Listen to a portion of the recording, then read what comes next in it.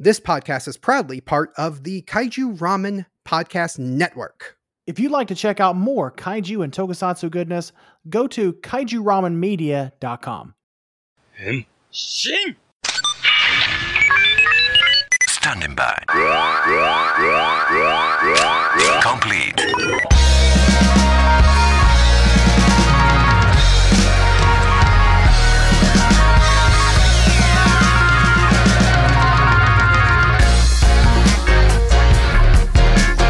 Greetings, heroes of the internet. I'm Nathan. I'm Tomi. And this is Henshin Man, a podcast that celebrates Japanese superheroes and their high-flying and eye-kicking adventures. In this installment, we'll be discussing the Kamen Rider manga by Shotaro Ishinomori.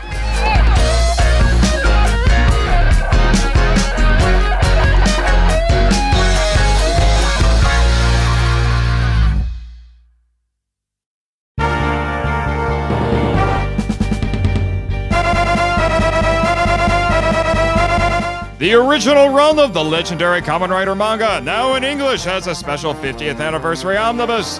Fans the world over have long been enthralled by the tales of Kamen Rider, the masked motorcycle-riding superhero who protects the world from injustice. Kidnapped and experimented upon by the evil terrorist organization known as Shocker, Hongo Takeshi manages to escape their clutches and use his newfound strength to fight against their schemes. These are the first adventures in a legacy that spans dozens of television series and films, drawn and written by series creator and manga superstar Shotaro Ishinomori. Commemorating the 50th anniversary of this classic 1971 publication, this collection is the first hardcover edition of Kamen Rider in English. It features the original Kamen Rider manga series plus special bonus materials and full-color inserts.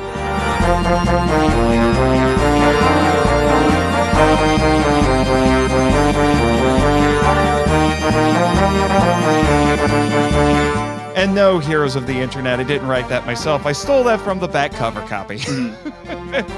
I have to make sure I say that because I don't want to be accused of plagiarism. Yeah. No, I was glad to see they released this as one big book, so I don't have to have that intimidating, like, okay, this is the volume 1 I can track down, and I don't know if I'll ever find the others.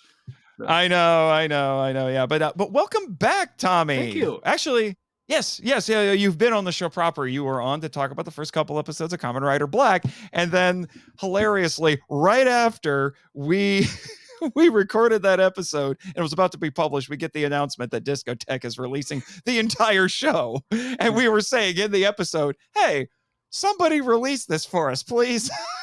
We willed it into existence. Still need to buy my copy of that because I know once it's gone, it's going to be hard to find. Oh, it is one of the best English language releases of tokusatsu I've ever seen. Mm-hmm. It's top 5. It really is top 5. And now Kamen Rider Black RX is coming later next month. So exciting times. So welcome back. Just wanted to say that. And it's serendipitous because your primary podcast, Giant Size Violence, which was originally started for Ultra Mega, is you're kind of rebranding and shifting it a little bit to be about Toku comics. I am shifting the subtitle from an Ultra Mega podcast to a Toku Comics podcast because it's been 2 years and we haven't heard any more about when Ultra Mega is coming back. I think it will someday because it was very successful and I hear the guys working on it. But there's plenty of other good Toku-related comics out there. I mean, I've even interviewed some of the other big Toku writers that are writing like Kamen Rider and Power Rangers and stuff now. So I think my focus going forward is going to be comics and manga related to Tokusatsu in general. And I'll certainly cover Ultra Mega again if it ever hits the shelves. But I'm actually looking forward to that. I'd like to read some more of that. It left off at a very interesting point, but creator-owned comics from Image. A lot of times, from what I understand, this kind of stuff happens. It will not just be strictly monthly unless you're, dang it, I can't remember his name. The guy who runs Savage Dragon. Oh, Eric Larson. And Eric Larson, yeah, he just won't stop. Whatever he wants. And sometimes what he wants is porn. I found out from recent issues. Oh my gosh. But anyway. So we're here to talk about this manga. It's originally going to be 2 episodes, but I had to shuffle some things around, so we're going to do it all in 1 episode, man. We'll see how this goes. So this is going to be a little bit new for me. We've been doing some comic book coverage, Michael and I, on the Power Trip, but something this huge, man, this is going to be a little bit of a challenge because this is a 900-page tome. Yeah, like I started reading this a year and a half and an entire gender ago. You have changed with the comics. Yeah, no, I mean, much like Kamen Rider, I'm more powerful than I was before. I've got a new name. I wear a lot more green now and like a new wardrobe. I'm much more worried about Nazis now than I was before. Also, Kamen Rider. Because let's be honest, Shocker is basically Nazis. Yeah. I feel like that should be their subtitle. We are Shocker, basically Nazis. And on that note, while I also will be undergoing medical enhancements to make me better and cooler looking, mind control and Nazi scientists have nothing to do with it. I know there's a lot of people that would want you to think otherwise, but I will only be fighting them. I was not created or influenced by Nazi mind control scientists in any way.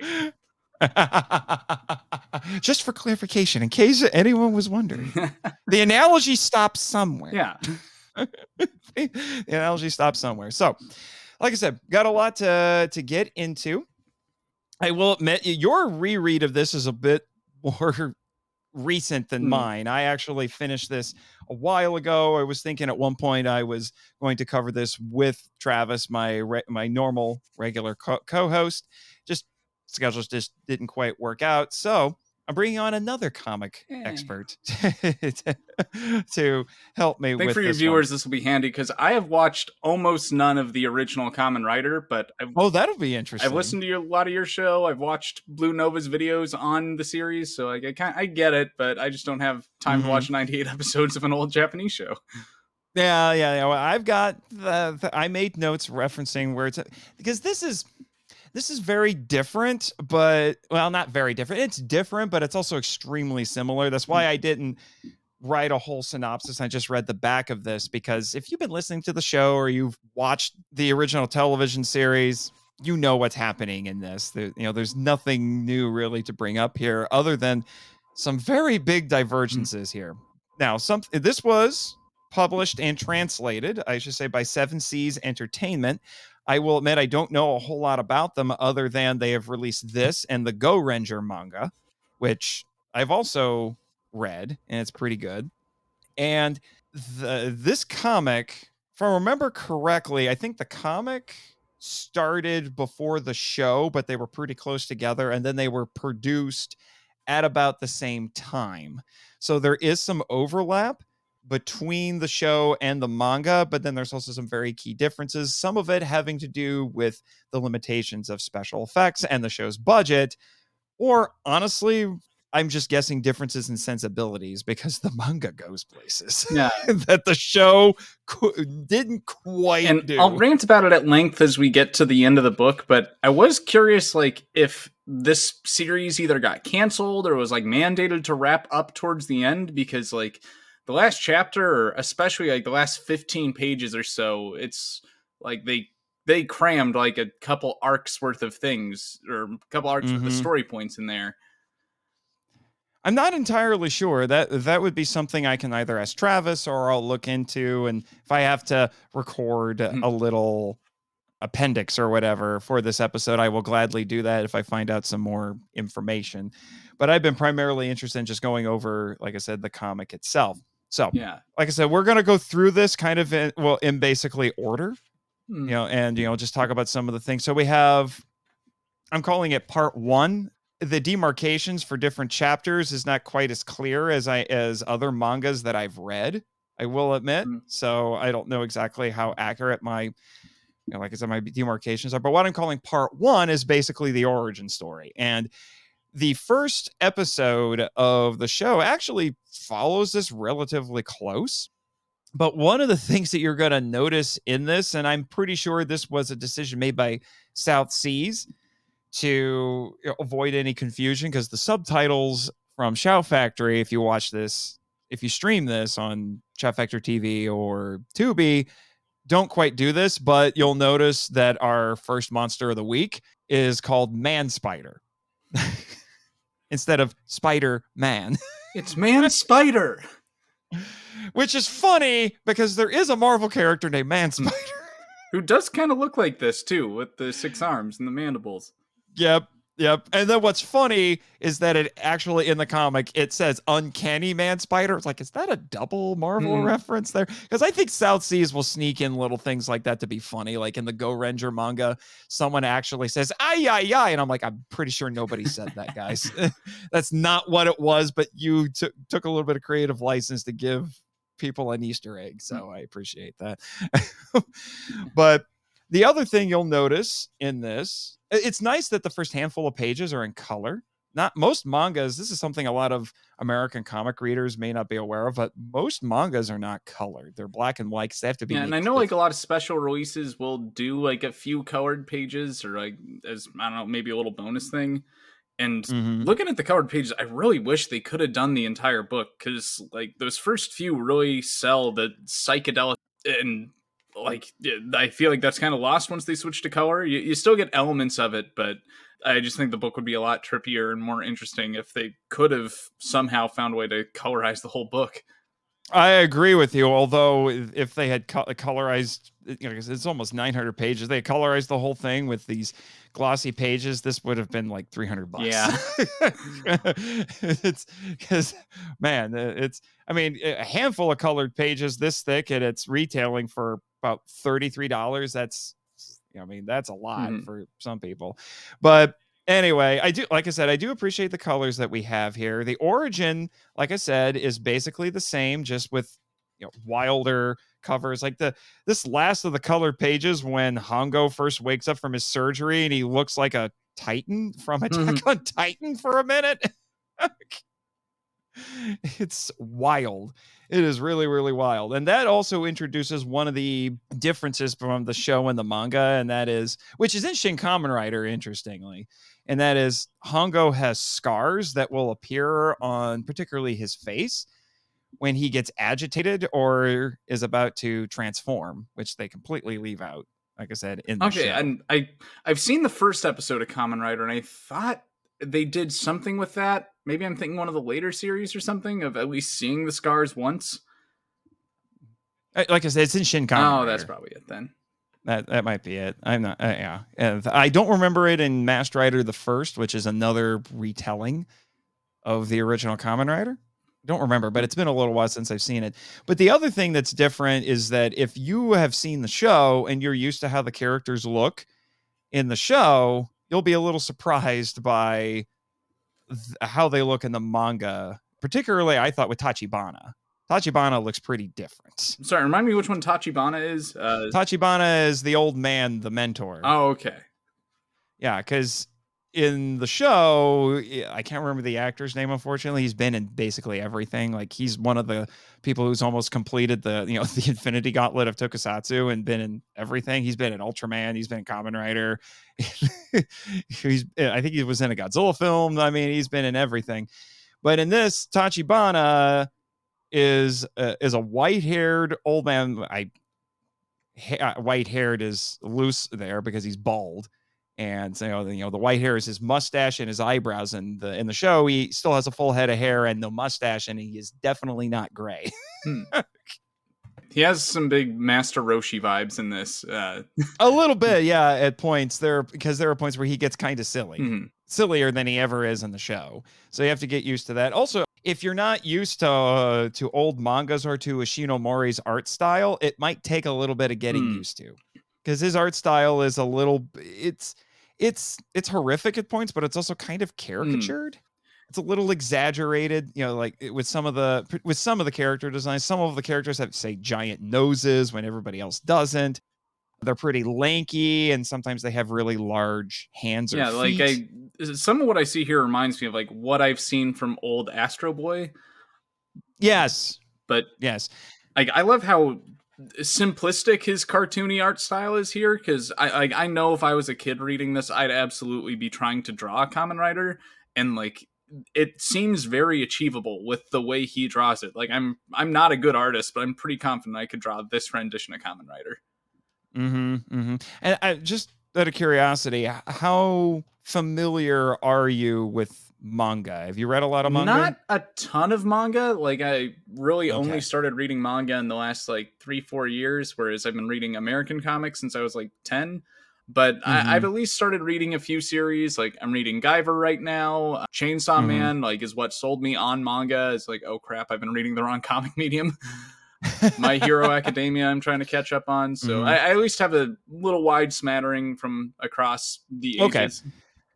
Okay, I was bringing that up because some stylistic things that I want to mention here at the beginning, just to get it out of the way, is that this is very much done in, I mean, it's older manga, so if you're more familiar with newer manga, you might, this might take a little bit to get used to, but one of the trademarks of manga is decompressed storytelling, and this has decompressed storytelling in droves. Like there's whole sequences in here where it's just basically one action and it spends a whole page of panels just tracking that. Whereas American and British comics tend to be very compressed.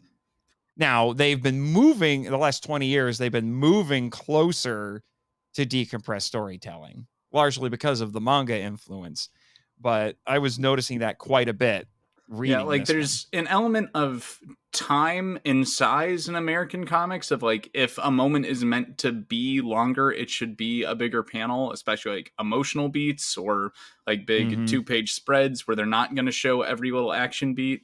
But like manga, I mean, is so famous for like a guy falling down can be an entire chapter. I mean, yes, you're getting like flashbacks of like everything leading up to this point, or like all this inner monologue in the middle of a fight or something. But yeah, I feel like it's more done for cinematic purposes than like anything related to time necessarily.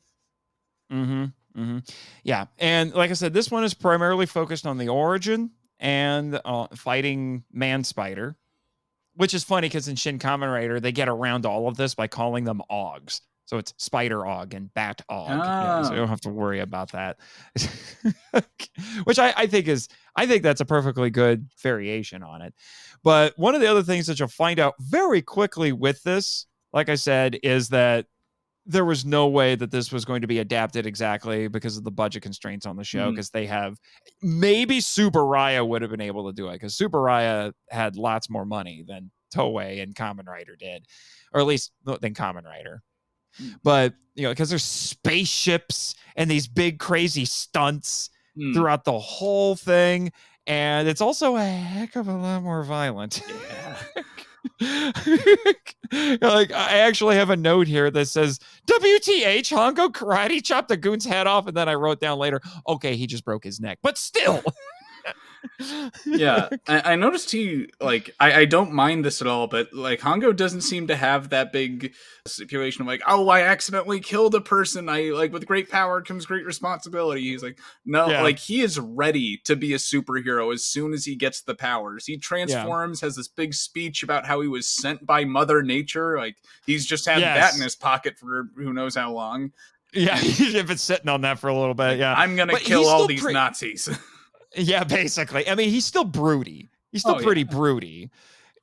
He's still carrying the weight of everything. Like, I would have to say, like, the Hongo portion of this manga, which is basically the first half, is very much like the first 13 episodes of the show. Because the first 13 episodes are really dark compared to the rest of it. At points, it even gets David Lynchian.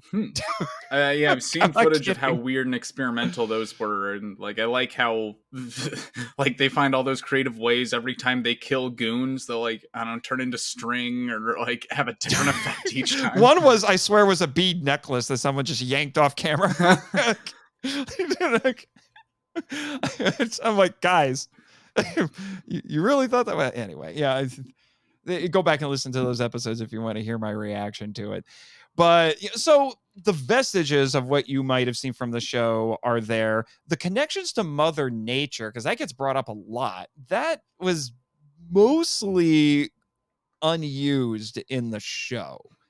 But that's a big difference. And shout out to Matt Burkett of Monstrosity's Vlog, who's doing a documentary on not Ultraman Gaia, Kamen Rider Gaia, which was this unused idea that Ishinomori spent years trying to get produced, and it never did. There were versions of it that would get produced. It inspired a lot of Kamen Rider media, but it never was fully realized as he envisioned it. And this tight connection to Mother Nature was part Let's of see. that. I think I recall you talking about like a intended sequel that had the secret agent friend becoming a Kamen Rider. Is it related to that? That was Taki. Yeah, that was a later manga from the late 90s, early 2000s. I kept getting it wrong. I thought it was in this manga. It's not. It's later on. And that, and he was, I think he's called Skull Rider because his costume looks like a skull, which was an homage to one of Ishinomori's other superhero characters, Skullman. Which wasn't that like kind of the original take on Kamen Rider? Like it's the progenitor, I would say, of Kamen Rider. There's some overlap. You know, there's some similarities. Not to be confused with the Mega Man boss, I might add. there's a Mega Man boss from Mega Man 4. I'm showing my nerd cred here. Named Skullman. But yeah.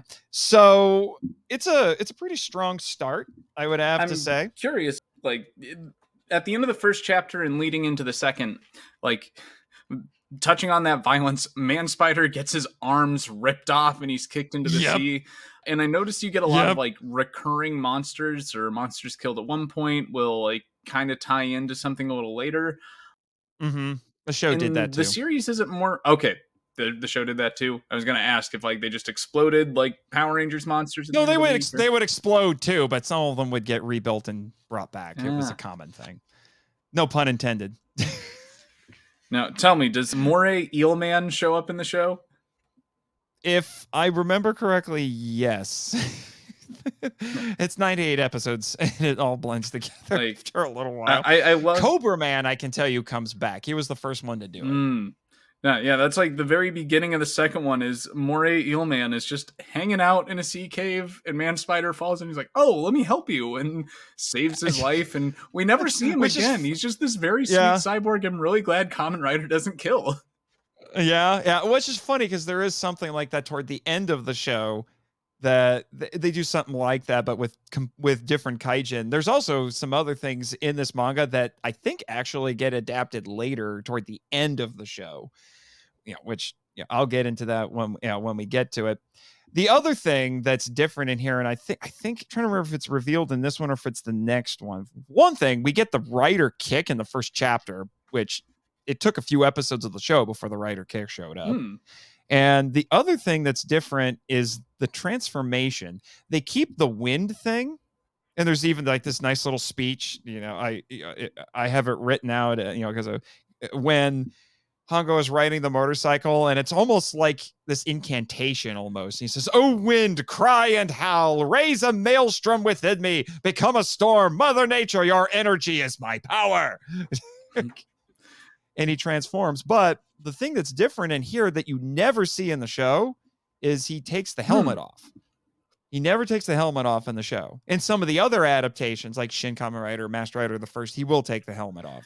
It almost seems to imply that if he's not using the wind, he actually has to put the suit on in some form or another. I was really confused about that because the professor that saves him mentions that like the helmet's hidden in the bike. So I thought he's just like really good at changing real quick because like he never does the henshin pose in the entire manga. No, the henshin pose is Hayato. Hayato started that. So that was, I think, it was episode 14 because Hongo is in the first 13. So, I would imagine, though, by the time they got to the second half of this manga that, Hayato would have been introduced in the show as well as the henshin pose. So I'm surprised they never introduced that as an element.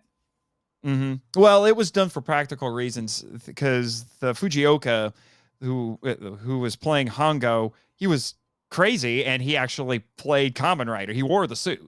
And it would do the stunts and everything, and he got hurt while making the show, and he had to leave to go recover. So they did a few episodes where they just didn't show Hongo, and they focused on the supporting cast, and then they brought in Hayato as a replacement. Well, the actor who played Hayato, his name escapes me, unfortunately, unlike Fujioka, did not have a motorcycle license, so they couldn't do the wind transformation, so they invented the henshin pose to get around it. And then it just became a staple. And then a lot of other things because of that accident, which is the double riders, the team ups, having secondary writers, those all became tropes of the franchise because Toei was trying to make lemonade out of lemons here. Yeah. And I kind of wonder if like we would have even gotten later writers if it weren't for that, because like most of Shotaro Ishinomori's other things, like a Nazaman or Kick Hider, like I thought it was weird. Yeah. These ones just like get kind of their one series that's basically Kamen Rider with a slightly different twist, and then we never see them again. Yeah. You can tell looking at Ishinomori's other work that he liked certain tropes a lot. Like almost all of his stuff, the heroes are fighting an evil secret society. Like, he really loved that concept because they do it in Go Ranger, because they have the Black Cross Army in Go Ranger, which is they're basically Shocker with slightly different tactics and goals, but they're basically Shocker. And Kikaider, you have an organization called Dark, and it's just really tried on that one. Yeah, they really did. They really did. But what's interesting, and I'm just thinking of this because I'm going through the Go Ranger manga again for Power Trip. They, much like similar to this, they don't transform, they don't morph. They're basically the first Super Sentai team, and they don't morph. They actually have to put the suits on, and they're basically humans in power armor. I kind of like that. Like I can't imagine these suits issue for a Kamen Rider. But anyway, since we're kind of leading into it already, let's go into part 2, which has Man Bat. Again, guys, there's a DC character named Man Bat. And again, like somewhat similar to this guy in design, but I mean, what do you expect from Man Bat? From Man Bat, yeah. And we also get basically Bee-Woman, is it? Bee-Woman, the gaudiest of Shocker Kaijin. My word. Tommy, if you ever just want to amuse yourself, go look up a picture of the original Bee-Woman, and it's just, what the heck? Who thought this was a good idea? Thankfully, her costume isn't nearly as gaudy, but she still has the bee cups. Oh my gosh. Is she the one that's like, let's see, I know Man Bat's kind of making vampires. I'm trying to remember Bee-Woman's involvement. I'm looking her up. She was a bee right now, plot, just to kind of remind myself. her. Yeah. Let's see. I think she's another Shocker Kaijin, and she's working with Man Bat, helping him, assisting him in his evil plot to make vampires. Yeah, just flipping through, seeing all that. And my gosh, with Man Bat, Ishinomori does not... I mean, the first 13 episodes of the show delved into some horror aspects, but man, it's even crazier in this. Okay, I have to just say, I just looked up Bee-Woman on my phone, and... You know how like there's always these Turkish knockoffs, or like other countries will do these weird kind of sexual knockoffs of Batman, Spider-Man, Superman, anything that was big in the 70s. Like she looks like something I would imagine in the Turkish Kamen Rider, not the actual series. Well, and then what's really wacky is Kamen Rider Decade brought her back using basically the same costume. They just made it look less gaudy. It still looks kind of gaudy, but they tried making it look less gaudy. However, Keita Amemiya really reimagined Bee-Woman in Kamen Rider J. You've told me about that, the sexy Bee-Woman. Yes. I forget the character's name of that. They did reuse some footage of that and that suit in Saban's Master Rider. And there's a reason why one of my friends found a review on Letterboxd for Kamen Rider J that just the review simply said, honestly, the monsters are hot. I mean, as they should be, with the amount of work that Shocker puts into their cyborgs and making them thematic. Like, you might as well make them sexy. You might as well.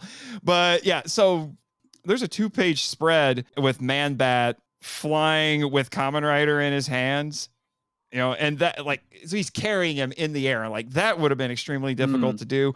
We see him flat out attack victims and bite their necks.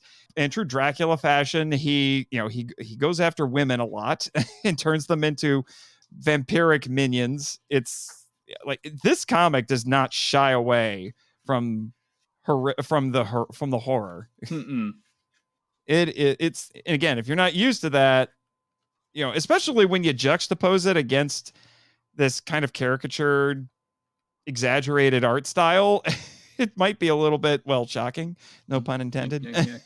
I've noticed here too, like, while they'll get really horrifying and violent with things, like, they also get pretty goofy with a lot of the action. Like, I swear Kamen Rider's greatest power is just luck here, because, like, toward the beginning of chapter 2, he almost gets killed by, I think, Man-Spider or Man-Bat, and, like, it's just a random woman falling out of a window. Like falling on Man-Spider is the only thing that keeps Hongo from dying in the beginning of chapter 2. Yeah. it falls right. Yeah, she jumps out of the window and falls on him.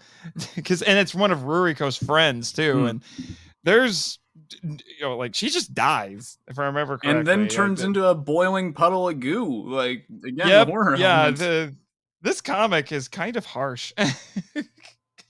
Yeah, like, I mean, Kamen Rider defeats Man-Bat by ripping his wings off. And, like, I'll take that antidote from your wings. Is that in this one or the next one? Oh no, in chapter 3. You wanna jump to chapter 3? Oh yeah, sure. Chapter 2 has it's a lot of action. Oh, apparently the virus, they use a virus in this because they're trying to make scientific vampires. And apparently the virus is intelligent? That was a little weird. Star Trek The Next Generation wants to talk to you because they did that a little later. A sentient virus. So, yeah. That's a little wacky. But we get to part 3, and oh my gosh. Part 3 gets hardcore. Because Kamen Rider kills Man-Bat with a cross-shaped tombstone. And it's like it's like a 1-page spread of this, and I was not prepared. I was not prepared for that. It was like, this is like Hammer horror gothic stuff here. And like, he seems so pathetic once you kill Man-Bat, like, because he doesn't have his wings anymore. He looks like a little kitty person, and this bloody cross just sticking out of his chest. It's like, I can't believe I feel bad for Man-Bat, but Kamen Rider, you took it too far. Maybe, but man, just hardcore. I'm trying to find the picture of that just to remind myself that, because it was crazy. I'm still seeing all like the chases and things like that. Oh yeah, here it is. Just man. This is after this whole sequence where the Kamen Rider is grabbing onto him while he's flying, and they're fighting in the air, and then they crash into a graveyard, and he gives him a good couple of kicks there, and then he just grabs the tombstone and stabs him in the chest. I want to highlight in that like pretty cool manga chase scene, like we begin to find that the Cyclone motorcycle can just do whatever the story needs it to. Like they even have this little, you see it do like a bunny hop over the cemetery fence, like it's a sheep jumping over the fence. There's a cute little animation and everything. I'm like, there was no ramp there. Like, I guess this thing just hops. Yeah. They and then you get to Kamen Rider Black, where it's actually alive, and it would do stuff like that. Yeah, and something I want to highlight from chapter 3, because after Man-Bat gets taken out, that's when we get Cobra Man. It was even wilder in this than he is in the show, because the comic book medium allows for that. But there's some interesting things in this that I just want to highlight as just some cultural and historical stuff, because we have some environmental protesters here, and they are actually referencing things that were going on in Japan in the early 70s. Yeah, I noticed that, like, It seems a little weird how they're blaming like all of society's ills on Shocker here, but yeah, in chapter 3 we find out like they're behind pollution and like some sketchy capitalism, they're kidnapping children, like everything wrong with this world is Shocker. But there's something that's very specifically Japanese in this, and I'm glad was translated on one of these signs, is it says no more Minamata disease. That was actually something that was going on, and it was because of, if I remember correct, I could be misremembering it, but I know it had to do with some environmental pollution that got out, that seeped in from a factory that's infamously seeped into drinking water, and it made people incredibly sick. Like I think it was basically mercury poisoning. Ooh. And it was a huge controversy, and there's a reason why Godzilla versus Hedorah is the way that it is, because it was touching on some stuff like this. In fact, I even wrote down in my notes, if you go to page 212 and you get this montage sequence highlighting pollution that especially the panel here that has the broken doll. Yeah, Godzilla floating did in that sludge. too, right? Yeah, this is very Godzilla versus Hedorah. Yeah. No, they wrote on pulling punches on the imagery there, and I was curious if like, okay, so since this is all alluding to real life Japanese events, like were there any like political murders of activists like this as well that this is pulling from, or is that just Shocker antics? I think that's just Shocker. I'd have to do a little bit more research. I just know it was incredibly controversial, and there were a lot of protests at this point, some of which did turn violent, and police had to get involved and such like that. So it was a very intense time. However, good news is it did lead to some government reforms, and by the end of the 70s, Japan was able to curtail most of these. Like Japan was a much cleaner country by the end of the decade. Yeah, that's pretty interesting, and I guess now I understand why like so many 70s toku things seem to revolve around pollution. Yeah, they're very environmental, and Ishinomori, it was something that was very important to Ishinomori. It was important to a lot of people at the time because it was this very current, very important issue at the time. And I think it's handled pretty well here. It's acknowledging current events, but it's not reveling in it, which I think is very beneficial here. Godzilla versus Hedorah, again, has the subtlety of a sledgehammer, but it's so weird and stylistic that it's one of those rare cases where like, I don't care if you have the subtlety of a sledgehammer. This is just, you're going about it in such a strange, unique way that I'm here for it. Now, I did notice with like this chapter is where you start to realize like this book isn't just brutal in its physical violence. Like they really don't pull any punches on who the victims are in this series. Like when it starts focusing on that little kid whose dad got murdered by Shocker, and now he's like off with his friend, and now the friend is like getting targeted, and Kamen Rider has to drop kick his dog and kill it. Like I know. Yeah, I wrote that down. That's been a joke on Henshin Men because there was an early episode of Kamen Rider where a dog who, I'm not kidding, was named Dummy gets killed by the monster of the week. And so we started the hashtag justice for dummy. Because of that, it was just fun. Like that's how you want to establish. It's a little bit of a cheap trick, but that's how you want to establish that your villain is truly evil. You have them kill the dog. Either you have them kill the dog or kill a child, because normally they have plot armor. But you kill the dog and suddenly it's like, oh no. But in this one, the dog's name is Dolly. Dali is how it's translated here. So I guess like the artist, Salvador Dali. I don't know. But what's funny is the dog does get called a dummy at one point. And I'm like, is that an homage to the show? That's a pretty deep cut if it is. But regardless, justice for Dali. Yeah. And like I think this is maybe the weirdest of Shocker's plans we see. Like Cobra Man's got like a Medusa woman with him that I guess can make dogs go crazy and then like turns things to stone when they die. Yeah. Like, I mean, I mentioned that Shocker likes to get thematic with things earlier, but like they go hard with this. Like, okay, Snake Man, yeah, we're gonna give you a Medusa girlfriend, and like I don't understand why they had to develop this whole poison to turn people to rock when regular poison just like do. Yeah, I mean, you would think, but they're super villains. Yeah. Go big or go home. That's the super villain way.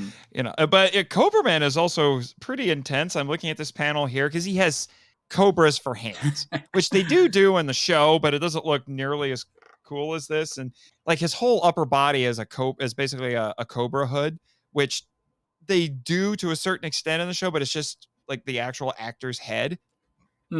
So it's toned down. Again, the comic book medium allows them to be wilder, but like his cobra hands will fly up and bite people in the neck like a vampire and inject the poison. It's really, really intense, like I said. But at the same time, you also have some kind of funny things in here. Like I wrote down that Cobra Man. We should mention that all of these kaijin have their own branded goons. Like they're not just the Shocker goons. Like they get their own goons with their own costumes and everything, which is kind of funny. Yeah, Shocker's got good benefits in this, like apparently. But no, like Cobra Man has what I call a snake in a box. Which is just kind of funny. Yeah, not like his villains look like some 70s Batman or 60s Batman villains, like hardcore. Like these guys be fighting for the Riddler or something. Yeah, I like it. That's the thing. It's like there are points where you look at the artwork and it's like this very weird juxtaposition. It's definitely following some, we'll say, comic conventions of the time, but it's also going places that you don't normally expect a comic, especially in this era, to go.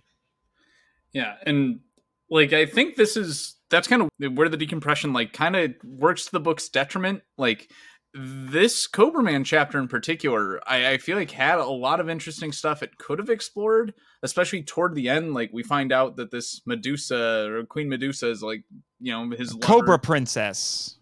Oh, Cobra Princess. Okay, I thought they called her Medusa in the comic. But well, in my notes I have it written down as Cobra Princess, so maybe she was referred to by both. I'm not sure. Yeah, I'm like flipping through to find it. The Shocker turns her into a cyborg to help Cobra Man because she doesn't want to see him get murdered. She also doesn't want to see him going after Kamen Rider because, like, so far the Kaijin don't have a great track record fighting Kamen Rider. And then she creates an explosion that kills Cobra Man, and you're like, "Oh, I can't live with myself for doing that," and kills herself. And she shoots herself in the head. And Kamen Rider has almost no response to that. He's like, well, all right, I'll call it a day. And like, there's no, I don't know, explanation of like how Shocker is corrupting love or like how there's some level of humanity in these Shocker cyborgs too, which like, if this was an American comic, like Stan Lee would have waxed poetic about it for half a page. Yeah, it probably would have. I'm trying to find that because I wrote in my notes that Hongo was affected by it, but it's probably just quiet brooding, I think, at this point. Yeah, he does a lot of that. Is that that's because Hongo is very good at that, as we have established on talking about the TV show. So, like, I'm trying to see, where was that? What page is that on? I'm still trying to find it. 337. 337. Oh yeah, okay. And like it's not with the gun in this. It's like she has laser snakes coming out of her head. Laser snakes. Yes, that's right. Zaps herself in the head with her own laser snakes. Like that's.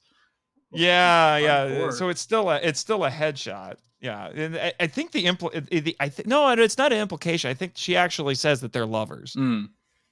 I think that's why she became a kaijin as well, is because she wanted to stay with her lover. So it ends up being kind of a tragic love story to a certain extent. But like, so they were working for Shocker together. The impression that I got was that Cobra Man was converted by Shocker. She went along with it too because she wanted to stay with her lover. He gets killed by Kamen Rider, so she says, "I can't live without you," commits suicide, and then they die together. And then Hongo just kind of stands there like, wow. Yeah, no, in the comic, like she's like making explosions in a chase scene with Kamen Rider, and it's one of those explosions, I believe, that takes out Cobra Man. Mm-hmm. I really wish we had just had a page of some kind of processing or monologue, because like she zaps herself in the head, and then the next panel is just Kamen Rider looking at the scene with a ... coming out as a word bubble, and he's like, Yes. "What?" And his head is just drooped, and the implication, which was something that happened a lot in the show, was that this is what Shocker does to people. Mm. You know, because there were some kaijin where they played up the idea that these were regular people who were forcibly changed. Mm. And, you know, so they were basically corrupted by Shocker. Some of them willingly went along with it. Like they were crazy to begin with. Like there were a few episodes where Shocker broke into prisons and found the worst of the worst prisoners in there, and then brought them to Shocker and brought them to their headquarters and made them into kaijin. Hmm. You know, so you had stuff like that. But I think the idea is that because they ended tragically like this, because Cobra Princess is Medusa, whatever you want to call it, she's not in the show. This is an addition. Mm. And Cobra Man was not anywhere close to this sympathetic.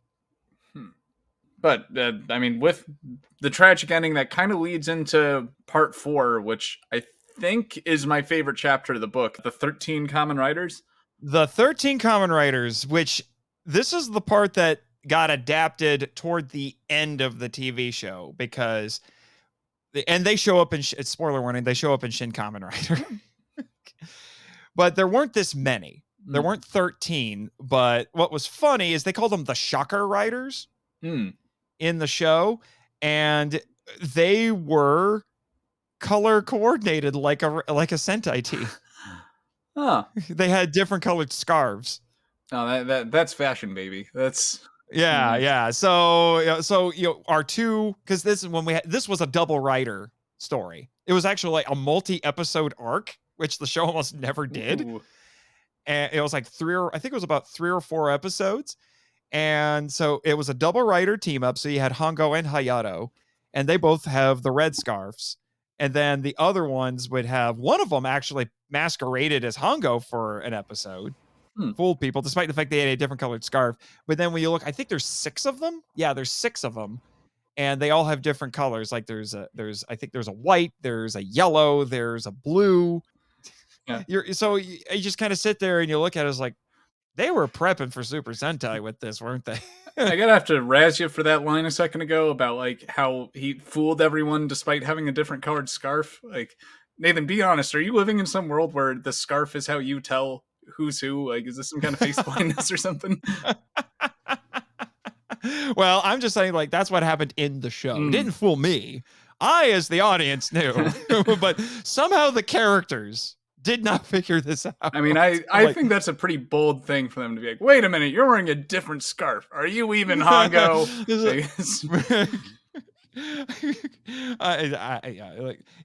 Anyway. So, yeah, the 13 writers in this. And we also find out in this chapter, I think it's around this chapter, where we find out that Takeshi has a family fortune and Tachibana is managing it. So I wrote in my notes, so Takeshi is Batman? Yeah. I mean, Tachibana's like been pretty Alfred throughout this whole thing. So like, yeah, he's Batman. Yeah, he's basically Batman. And it's interesting, you know, this is the 13 comrades because they're the 12 that are the bad guys. And then you have Hongo. It's always interesting when the number 13 is used. Because I think I wrote in my notes, because I think this is something that's said in the comic. I'm trying to see, but they said 13 is the number of death, I think is what they said in this. Yeah. Oh, yeah. They have a how they say it. They have a whole line about like, yeah, 13's the number of death. Oh, and also like we're gonna kill you. Like they're just very basically tacked on there. Yeah. They tack. Yeah, they do tack it on. Oh yeah, here it is. Yeah, page 359. 13 is the number of death, and you are the 13th Kamen Rider. In other words, that shall be your fate. Like, you know, he was prepping that, said it, and he was like, wait, I might not have made that clear. We're going to kill you. Like, the 13... this doesn't mean we're going to kill people. You are going to die. Do you get that? Do you understand our speech? Yeah, and it's in a it's a really nice sequence. There's a couple of 2-page spreads, and it's in the rain. It's at night. It's really atmospheric. It's like kind of a guerrilla And warfare vibe, like throughout the chapter of yeah, him trying to take these on one by one, and like it mhm, feels desperate the whole chapter. Like you can tell he's in mhm, danger. mhm. I did want Yeah. to go ahead. No, I was just gonna say, 13 in Western culture is considered unlucky, Mhm.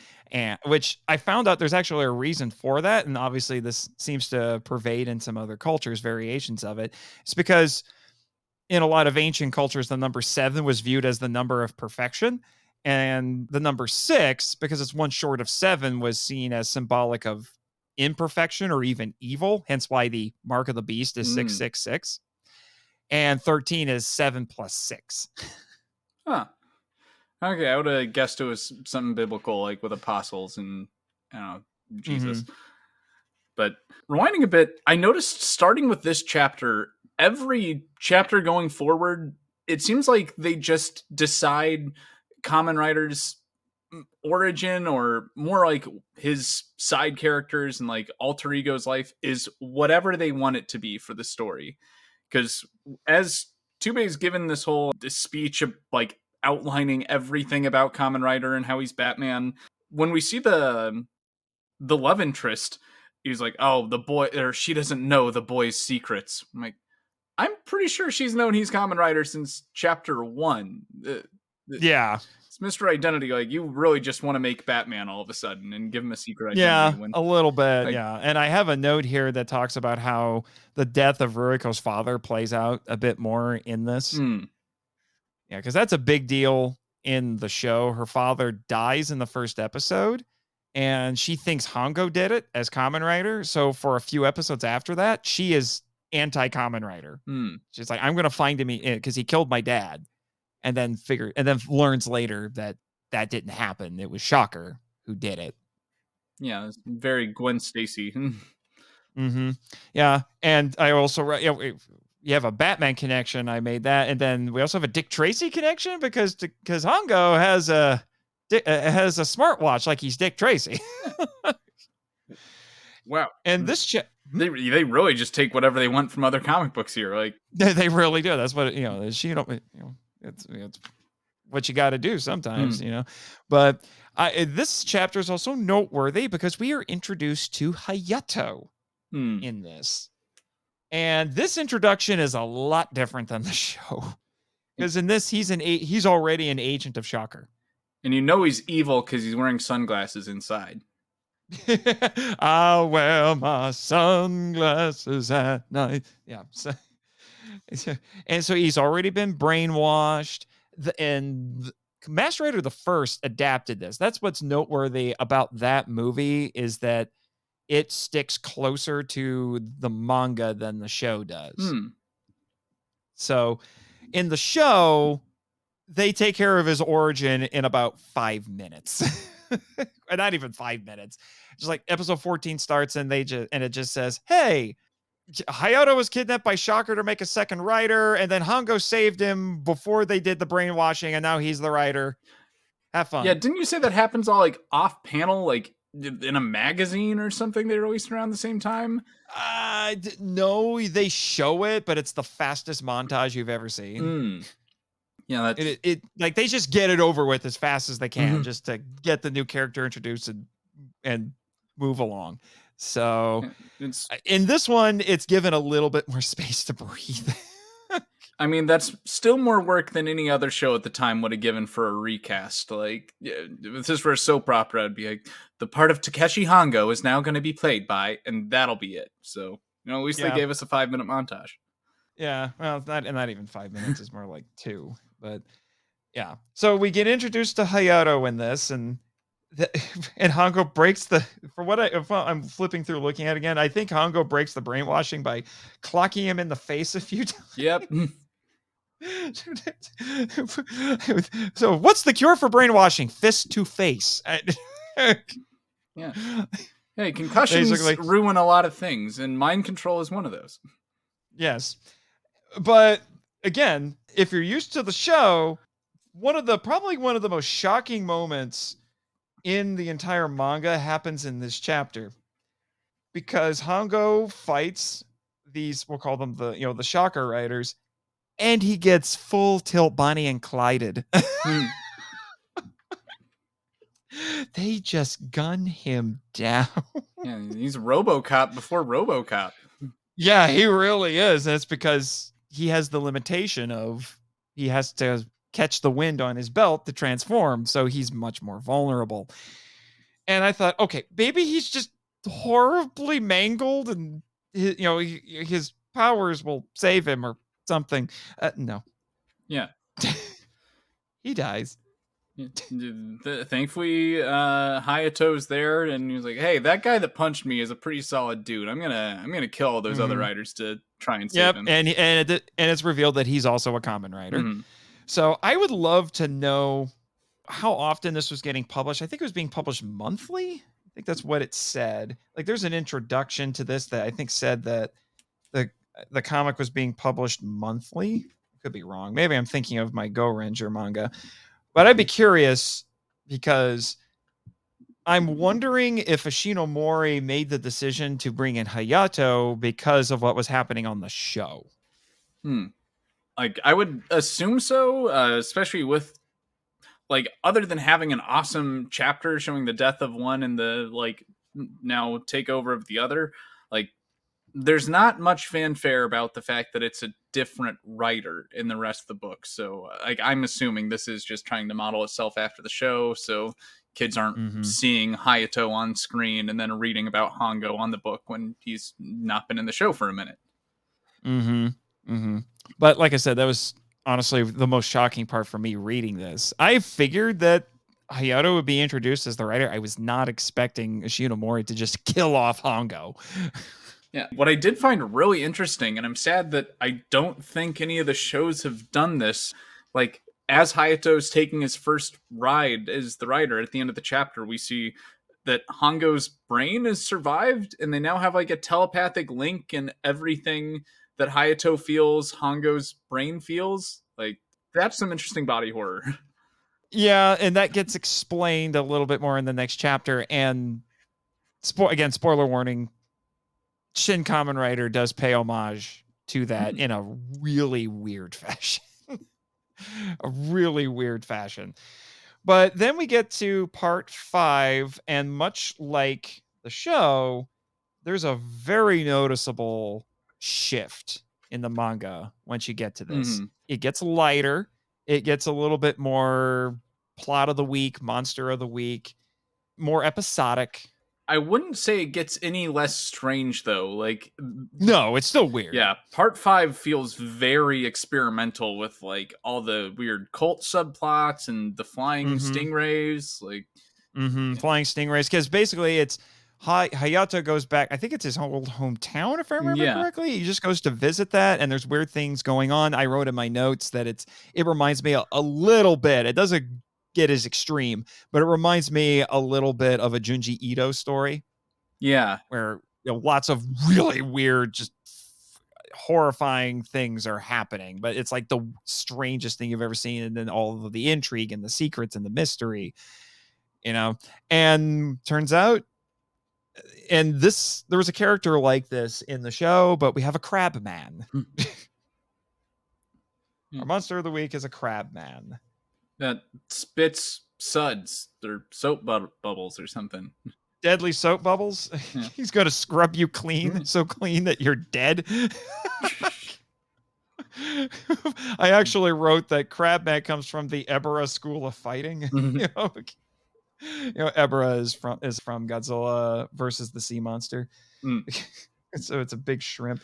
But yeah, and what's funny is that I thought the manta was going to be the monster of the week, and there is a manta monster in the show.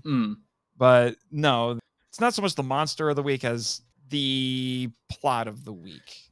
The swarm of flying mantas. And I don't know if it's the translator that seems to have eels and rays mixed up, because they keep referring to them as electric rays. And I'm not aware of that being a thing among, like, stingrays and manta rays and stuff. Maybe I'm wrong, but yeah, like, I'm pretty sure you're thinking of electric eels. like they don't act like they're electric because they're robotic. Because you're like, oh, they're flying electric eel or electric. Oh, rays. there are. I just looked it up. There are electric rays. Oh, well, then don't I look stupid? Yeah, there is an electric ray. Yeah, it says they can produce an electrical discharge from 8 to 220 volts, depending on species. Yeah, like people really can't call Pokemon unrealistic anymore. Like this is the thing. That's Nature makes creates things that are weirder than any Pokemon. Electric water types, like it took us a few generations to get to that. So, which is weird because if you know anything about Pokemon, then that thing should basically be destroying itself if you go by types. But I haven't touched Pokemon since, other than Pokemon Go, since Gen 2, so I'm really out of touch. and I'm more of a Digimon girl, so that nature hasn't beat Digimon, where sometimes your dog's a gun and you have to fight God about it.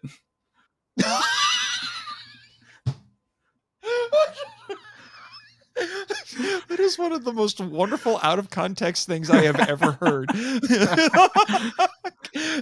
need to put that on a t-shirt just to get weird looks. Sometimes your dog is a gun and you have to fight God about it. And then you're like, what the heck are you even talking about? Oh, Digimon. Oh, okay, that makes sense. You start a whole conversation with that. Yeah. So, what's your overall thoughts on our first full-fledged Hayato chapter here? I really like that they have this psychic back and forth between him and Hongo, and I'm really sad that they immediately drop that in future chapters. But like it works really well to highlight the differences between the two, and like Hayato seems to be a little bit more headstrong and careless. He's quippier. Mm-hmm. He's happier. He's happier than Hongo, which is also true in the show. So the show got lighter as well. And probably because Hayato's swimming in women. Like he's got a love interest. He does on home. The show too. The next chapter. But the funny thing is, he just ignores all of them. It's like, you got all these pretty girls around you, and he ignores them. Well, that's just pickup artistry 101, Nathan. Like, you got to neg them. You got to act like you're not interested, and that makes them more interested. Like, yeah. Although, let's be honest, in this flashback, Hayato's a cad.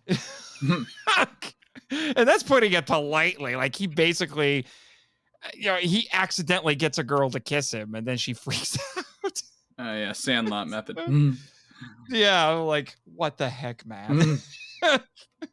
What the heck? Yeah, because he's meeting up with his parents. His dad has a giant nose, which threw me off a little bit. I was like, is that just the art, or is something going on with him? But I think it's just a thing with the art. Yeah, everyone's so weird to him in that chapter. So, I thought that this was some, like, deformity caused by Shocker. But I'd say that's really the thing that brings it down for me, is like it's a little bit too surreal for a character that like hasn't had a status quo yet. So it's just weird to meet all these characters and be like, but they're acting off. I'm like, well, I don't know that. I haven't seen your origin.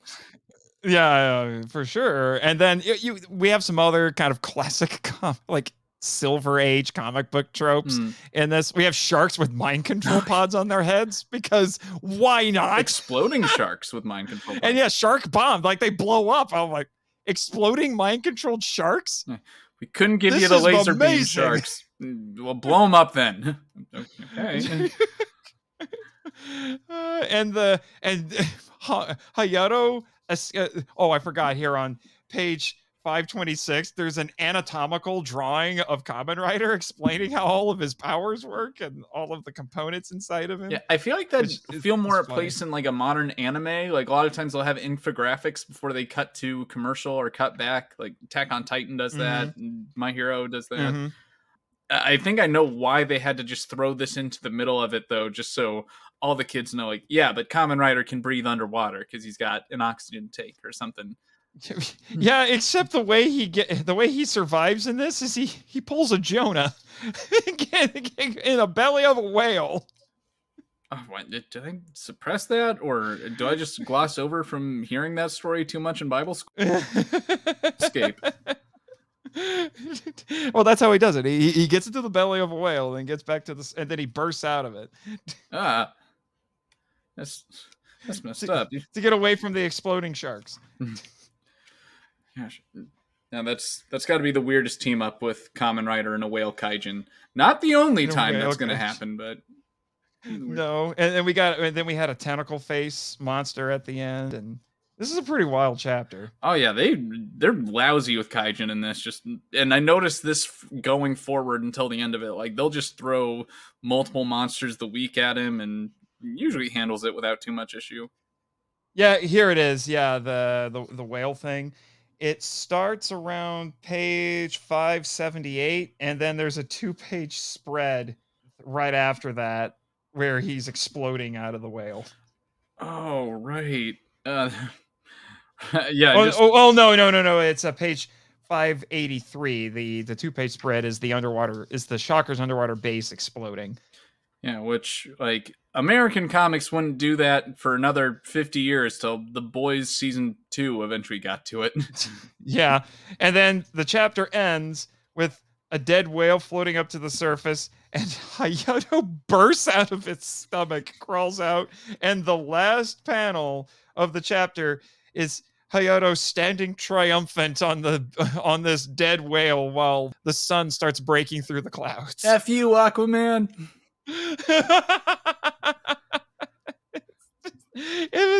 That was wild when I saw that. I'm like, man, there's no way they could have done that in the show. Yeah. That would have been extremely difficult to do. The whale cruelty is just out of nowhere too. Like we haven't seen him dealing with whales at all, and then as he's escaping the self-destruct laboratory, like there's just, I guess, a little pool full of whales that are conveniently kind of bomb-proof. Well, their insides are bomb-proof. Their insides are bomb-proof, but they are not Rider punch-proof. Yeah. I'm just imagining like he's hiding in there and he goes, Rider punch! And it just bursts right through. Just when I think I've seen everything, I see a superhero cheat death by riding in the belly of a whale. Yeah, hey, they've been tale as old as time, literally. Like that one is in the Bible. Yeah. Swallowed by a whale. Although in Jonah's case, he was literally vomited onto the beach. He's just like, bleh. Yeah, I wish there was more punching involved in that story, but we don't know that he didn't just punch the uvula, and that's what got him out. That would be really funny. He just, and then the whale's like, nope. Oh my gosh. And then we get to chapter 6, World of Masks, which, if I remember correctly, I read someplace, I'm going to double check it. I brought this up in my Shin Kamen Rider episode with Shane from Master Rider, the audio drama. I think this is a title kind of like this. Is being bandied about as a sequel to Shin Kamen Rider. I'm going to double check really quick here. But yeah, like I said, it's called World of Masks. Let me see. Potential sequel. Yeah, actually, Masker World is what it says. It might be a little bit of a weird translation, so maybe World of Mask might be a better one. So it could be an homage to this. So this is a sequel to Shin Kamen Rider? Yeah, that's a potential sequel to Shin Kamen Rider. The title that's being bandied about is Masker World. Which maybe World of Mask might be a better translation. Which surprises me since, like, okay, as far as literal masks go, there's not a lot of them in this. Like, really, it's the kids in the beginning wearing Kamen Rider masks, him himself, and then non-binary icon Mothman is technically wearing a couple human masks. Yeah, and it starts with this. I think it's supposed to be a narrator basically giving a thematic statement, which it's a good way to start off, which is all people wear masks. Beneath that mask lies their true face. That's an anonymous way to start your story.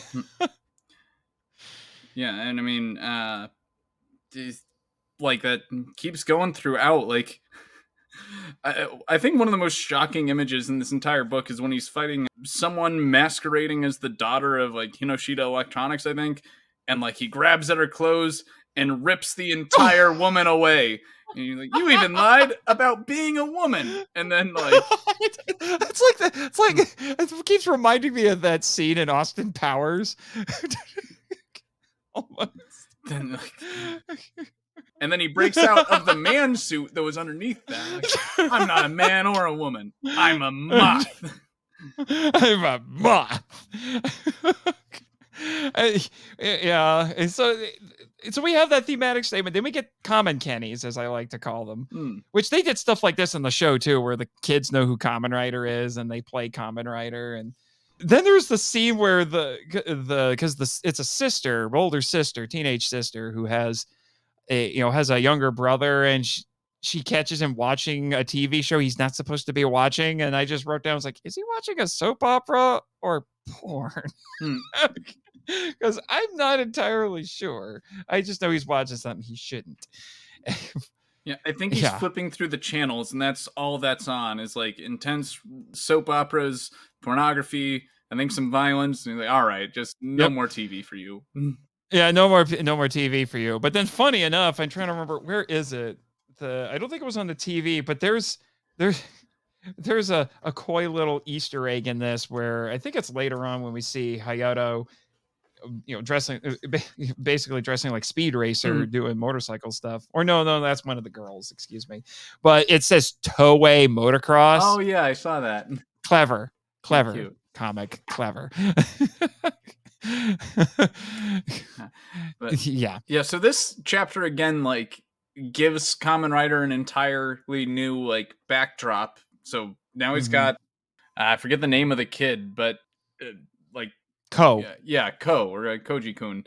Yeah, I guess now he's just pals with a little kid who's dying of leukemia because of Hiroshima radiation.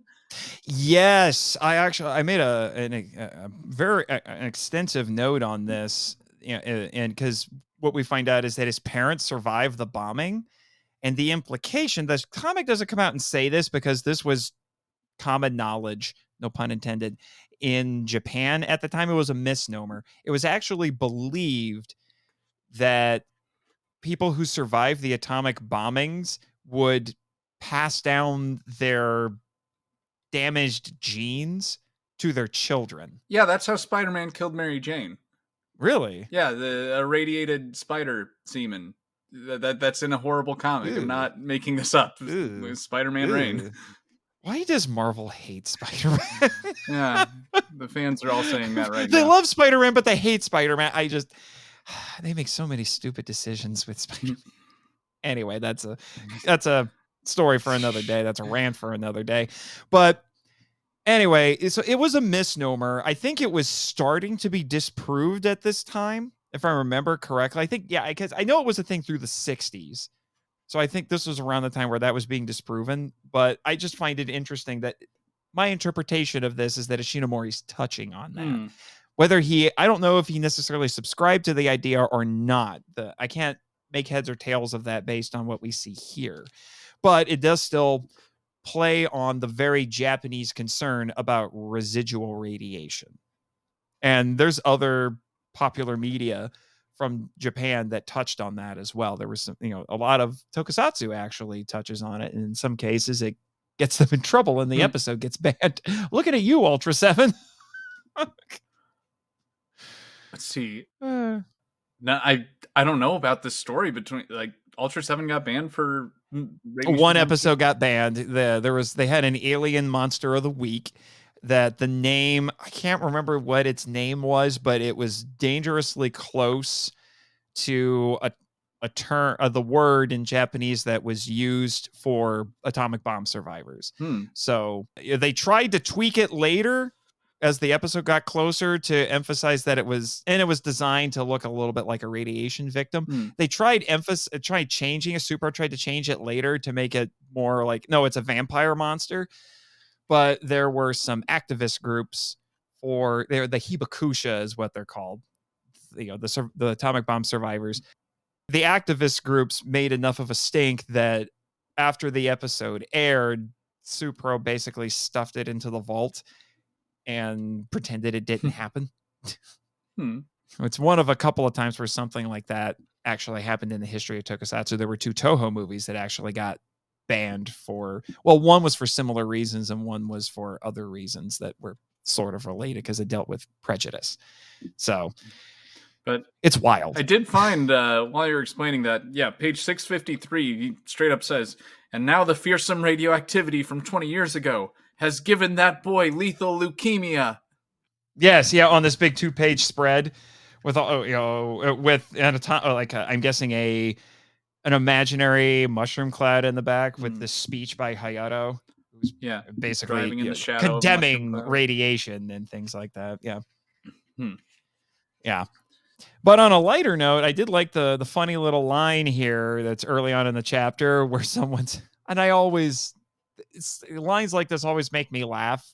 Like if you're watching a movie and someone says, "This isn't a movie," well, someone flat out says, "This ain't no manga for kids." I think this comic is self-aware. This is clearly a manga for adults. Did you see the way we killed Man-Bat? Yeah. And then this chapter is also noteworthy because we meet another popular Kamen Rider character, Taki. Yeah, the secret agent. Yep, the secret agent who in the show, he's a member of the Japanese branch of the FBI, which I add to confirm. It's like, does the FBI actually have a Japanese branch? They do.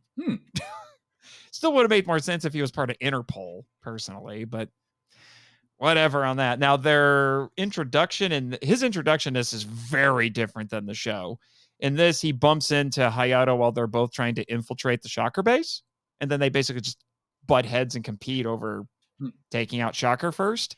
Whereas in the show, he's introduced as someone who's also chasing after Shocker and also is getting married. And then after episode 12, when he gets married, his wife mysteriously disappears and is never spoken of again.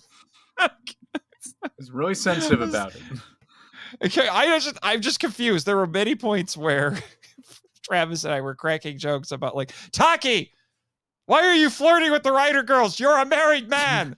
The show forgot, but apparently the show forgot you're married. And then got to a point where the show would just forget little details like that we started saying like, I think the show has a memory hole and it just throws things in there. And it gets forgotten. One of them is Taki's wife. I love how when he meets Taki infiltrating Shocker, like he's literally just wearing a coat and a hat and like walking around all sneaky. Like, I don't know how he got this far. I'm not sure I believe he's with the FBI because like their backup is a bunch of kids on motorcycles and not like the entire FBI. I don't understand why they don't have more resources at their disposal, but budget cuts. Yeah, budget cuts. That is possible, but it's nice seeing him in here when he's a big part of the show. He basically becomes the Robin to both Kamen Rider's Batman. Yeah. So he's a cool character. He's a really cool character, and there was a reimagined version of him who appeared in a few episodes of Kamen Rider Black, also named Taki, who's the secret agent. And spoiler warning, even though it doesn't look like it, until much later, he is in Shin Kamen Rider. And does he have like some kind of ray gun with him? Like we see he's able to take out the cyborgs with it, but wasn't quite sure if it was just a regular gun that looks cool or if he like has a full-on laser. I'm not sure actually. What page is that on? Let's see. Well, he takes out I think Jaguar Man with it on page 670. Okay, 670. And Kamen Rider says that's some kind of ray gun, isn't it? Oh yeah. Does he have that in the show? No, he typically just karates things. Yeah. Jaguar Man is in the show, but he looks really different, and he doesn't turn into a literal jaguar. That's actually more what happens in Kamen Rider Black. But we also get introduced to, and I would actually like to see this come back in some form or another. I think this could be interesting, especially in the times in which we live. But we find out that our villain in this chapter is Big Machine, which I'm assuming probably sounds a little cooler in Japanese. Although it does make for a nice joke later on because someone calls him Jig Machine. Oh yeah. Nice job, guys.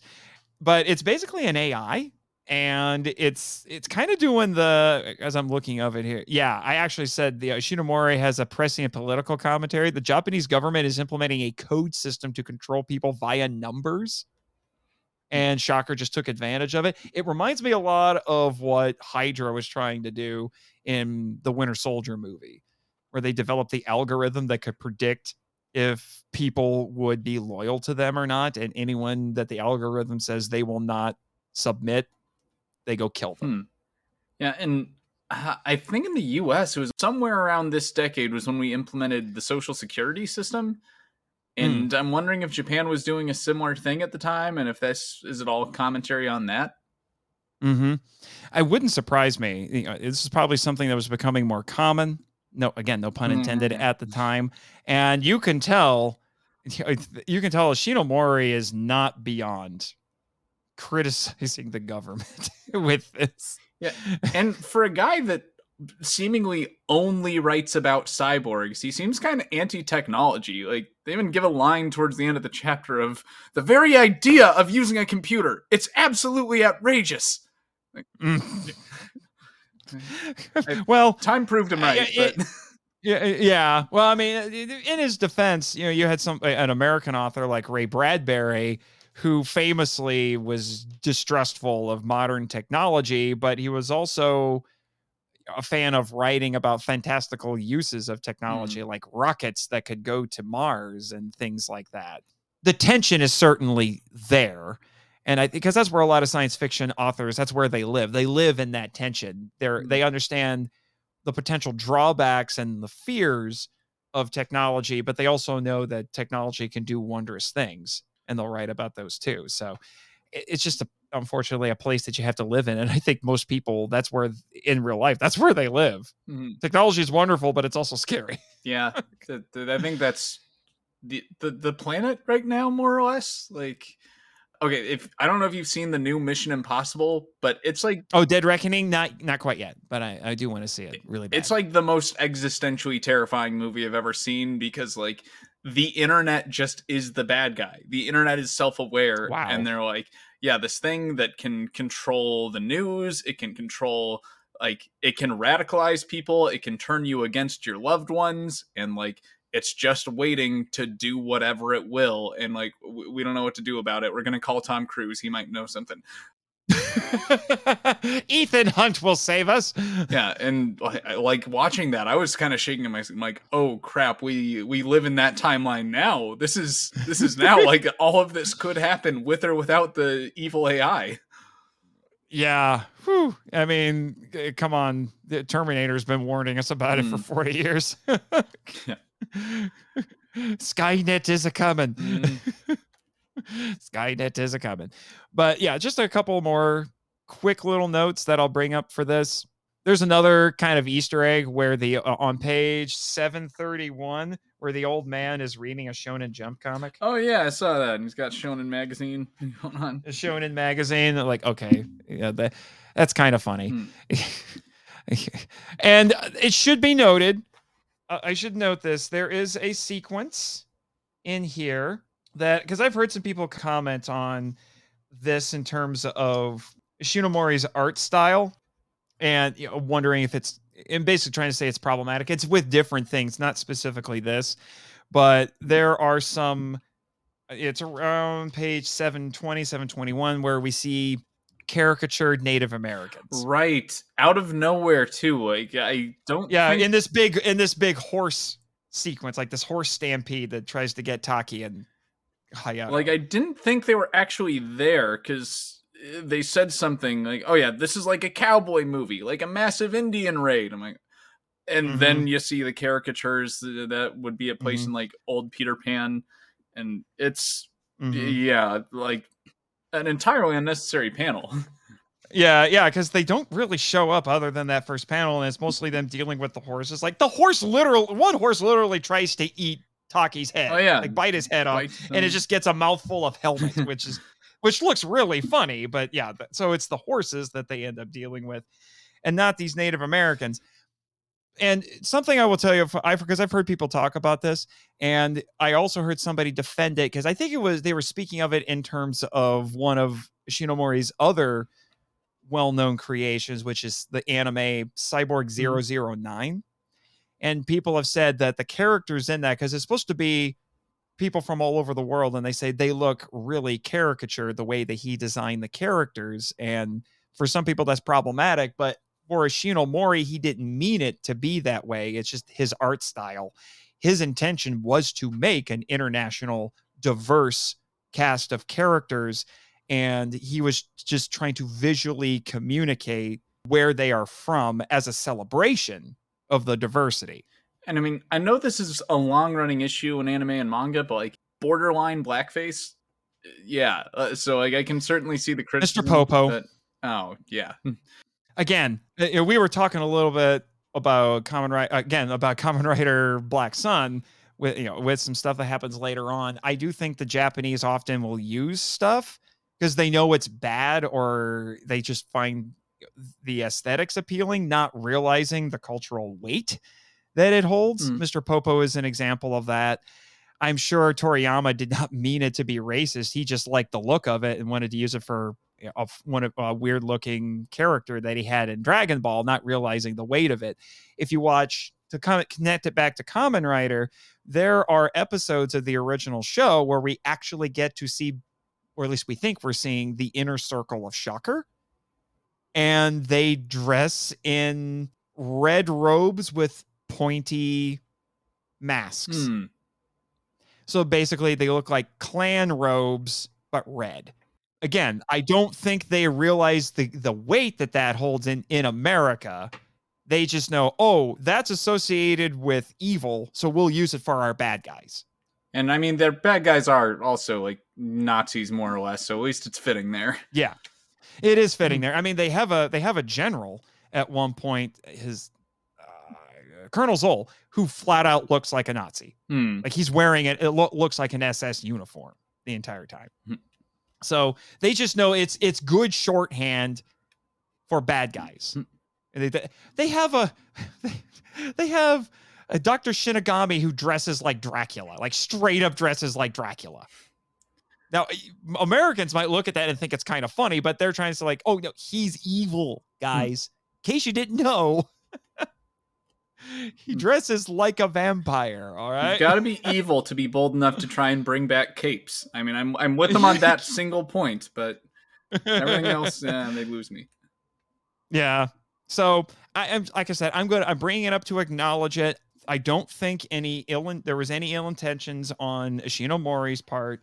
It could have been a little bit of ignorance on his part, or just he meant something, at least with Cyborg 009, he meant something positive through it. It just, sometimes, depending on who you are, the optics don't always work. So, just wanted to bring that up. And then, this is the end of it. So it has this really sad ending where Koji dies. Yeah, I want to rewind on that. Like, we have this big climax in Shocker's, like, most underground mountain-sized base. And, like, as things are wrapping up and the place self-destructs, like, Kamen Rider even says, like, oh no, we forgot to grab a scientist to cure his leukemia. And then next page, it's the hospital bed of the dead boy. Yeah. Also, it should be mentioned here, Hongo, we didn't mention it earlier. We were just talking about the voice in his head. But one of the wildest, craziest things that happens in this, I'm surprised I didn't see my note about this. Hongo gets sort of saved as a brain in a jar. Yeah. And now he shows up in like an android body as a Deus Ex Machina in the end, using the Kamen Rider luck powers once again. Yep. And it's like, well, how did you get past the army of horses and get all the way into this base? And didn't Radiohead like, hey, Hayato, I'm coming, I'll help you out. Like, and there was no mental communication throughout this whole chapter. They could have thrown. Yeah, they dropped the mental communication thing. I think after chapter 5, the chapter where Hayato goes back to his hometown. Yeah, then I don't know. I think maybe just Hongo checked out and was like, "Oh, you're hanging out with a dying kid? Yeah, that's too sad. I'm just be a brain in a jar for a while." Yeah, I'm busy. And then he, like I said, he has an android body and then shows up. It's just the comic. I don't know if I want to say it comes off the rails necessarily, but it gets really weird. Now, I mean, and this is all in like the last 15 pages or something. Like, it's a long chapter. Like, it's 200 pages or more long that they spend on like this siege of Shocker's base. And then literally, and yeah, like the last 15, 16 pages, all of a sudden Han goes back. They defeat Shocker. They escape. Explosion. Boy is dead.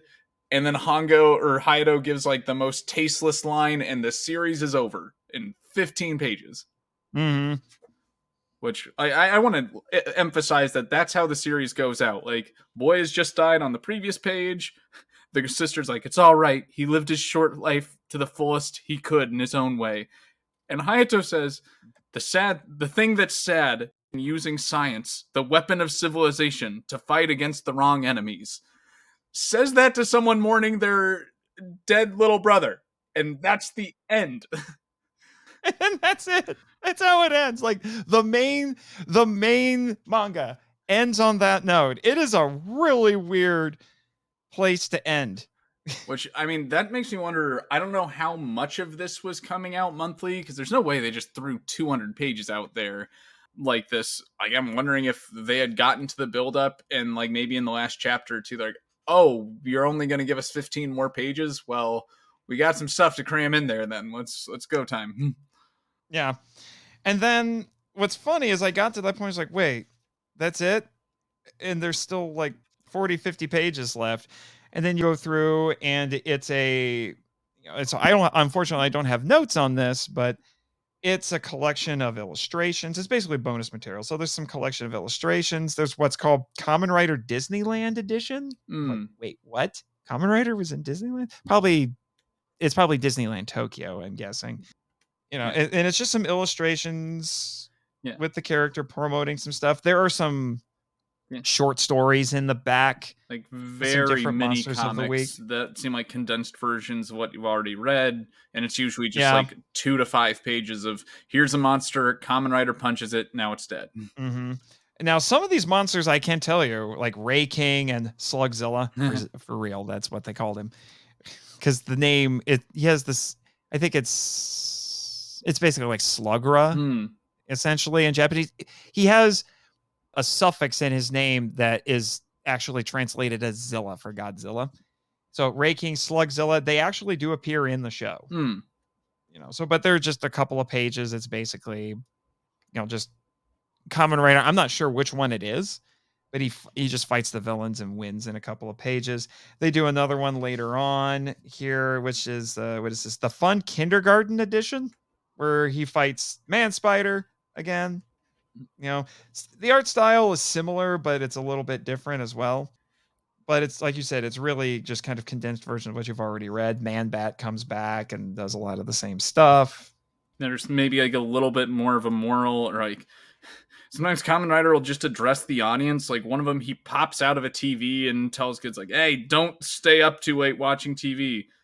Out of nowhere, like it's not related to the rest of the chapter. He just kills a monster by making its horns too big. Yeah, there's a joke there. Cobra Man I think it's Cobra Man. Yeah, he shows up a little bit here. There's one that actually says, "Kamen Rider, watch Saturday nights at 7:30 p.m." You know, which like at least and it has a bowl monster. Which what I do like about the bonus material is it does kind of cue the reader into like culturally how big of a deal this show was when it came out, and like seeing a Disneyland promo and all these TV ads, like okay, this seems like it was pretty big. I really would have loved to have more of a forward or an afterword in this book to kind of explain one, why it ends so quickly and weirdly, and two, maybe just like talks more about like the influence of this series just on like culture in general. As I can tell you, the Go Ranger manga from Seven Seas did that. There was a little introduction for it. And there was a glossary in the back that explained some of the cultural references. And I know that one's not pushing 900 pages like this one, so like no, that one it's about half as long. It's about 450. Yeah, maybe they thought like, okay, this book can't physically contain much more without falling apart, so gotta cut. Possibly because this is this is a Brandon Sanderson novel right Yeah. here. You know, this is Lord of the Rings or War and Peace. You know, this is thick. Yeah, just like Kamen Rider himself, I'm going to be using this book to kill spiders from now on. A big old spider dropping on it. Yeah, I like listening to the podcast writing excuses, and Brandon Sanderson, the fantasy author, is in that, and he's known for writing novels that are this thick. And his friends always joke about how whenever he publishes a new fantasy novel, they call it a Chihuahua killer. You like throw the book at a small dog, and it's not gonna and kill it because this thing's hefty. So we really breezed through that pretty fast. So, Tommy, what are your overall thoughts on the manga, having not seen much of the original show? Yeah, so this is my first time reading a manga this old, and it did really make me appreciate classic manga over classic comics to an extent, because like I was able to read 50 pages of this in 15 minutes just because of how fast paced it is and how action heavy. Whereas an American comic from that time, from like Stan Lee or Chris Claremont, that amount of pages would have taken me a good hour at least, just from like the excessive text. So like they're very dense by comparison. Yeah, like while I think the series has like a tragically weak ending, I think a lot of it like is really strong. It's a pretty fun, easy read. And I like to think that like if Jack Kirby or Steve Ditko had not had to cater to a writer that was like just plastering text over otherwise great artwork, that American comics could have been more like this. But yeah, so I'll just say classic manga holds up way better than classic comic books from equivalent time periods. I think this is a pretty great introduction to like the classic Kamen Rider. Like if you're not wanting to track down and watch old 70s TV, I feel like this is a little bit more accessible and palatable to like an audience that maybe isn't as accustomed to how weird toku, especially 70s toku, can get. Oh yeah, 70s toku is wild, but this comic is even wilder at points. I think our discussion of this for the people listening, it's like, I hope you understand just how crazy this comic gets at points. Because this comic is a wild ride. I agree with you there. I also think that it's also, I think, a nice introduction to manga, because manga is a little bit different than Western comics, we'll say, American and British comics. Comic books are an American invention, but like a lot of things, once the medium got to Japan, they took it in some really wild, different directions that then ended up influencing American comics, especially with the decompression. So, the analogy that I like to use with Ishinomori is that we'll say that Osamu Tezuka, who created Astro Boy, he's basically the Stan Lee of manga, because he's like the grandfather, the godfather of all of it, even anime to a certain extent, because anime got started because of comics. And I would say Ishinomori is like a Jack Kirby. Yeah, by equivalent, because he has a very robust art style, and it was very prolific in what he did. And unlike, it was something that's also really different for mangaka. That's what they call manga creators. In American comics, you'll have a separate writer and artist typically. Not always the case. There's some exceptions to that.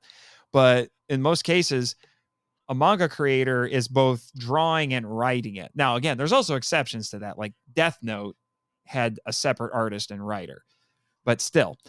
So Ishinomori is doing basically everything in this. And I love how like his visual style clearly has like pervaded all of Japanese superhero media. Like with the exception of, I guess, like Magical Girls, pretty much any transforming superhero looks something akin to the original Kamen Rider or Super Sentai, like much more than they might Ultraman.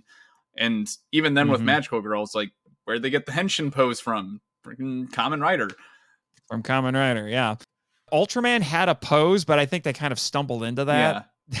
It was just to maintain continuity between what the face actor did, and then when they switched to the suit, because he would hold up the transformation device in a fist. And then he would then trigger it, and then it was supposed to be he transforms, it gets bigger. So then the Ultraman always finishes the transformation with his fist up like this, And so that one they just kind of stumbled into it, but this is done very intentionally. Yeah, that pose, I only in the last year realized that like that's Ultraman getting bigger when it's like viewing his fist coming at the screen. I always thought he was like flying at the viewer or something. There are times where that happens.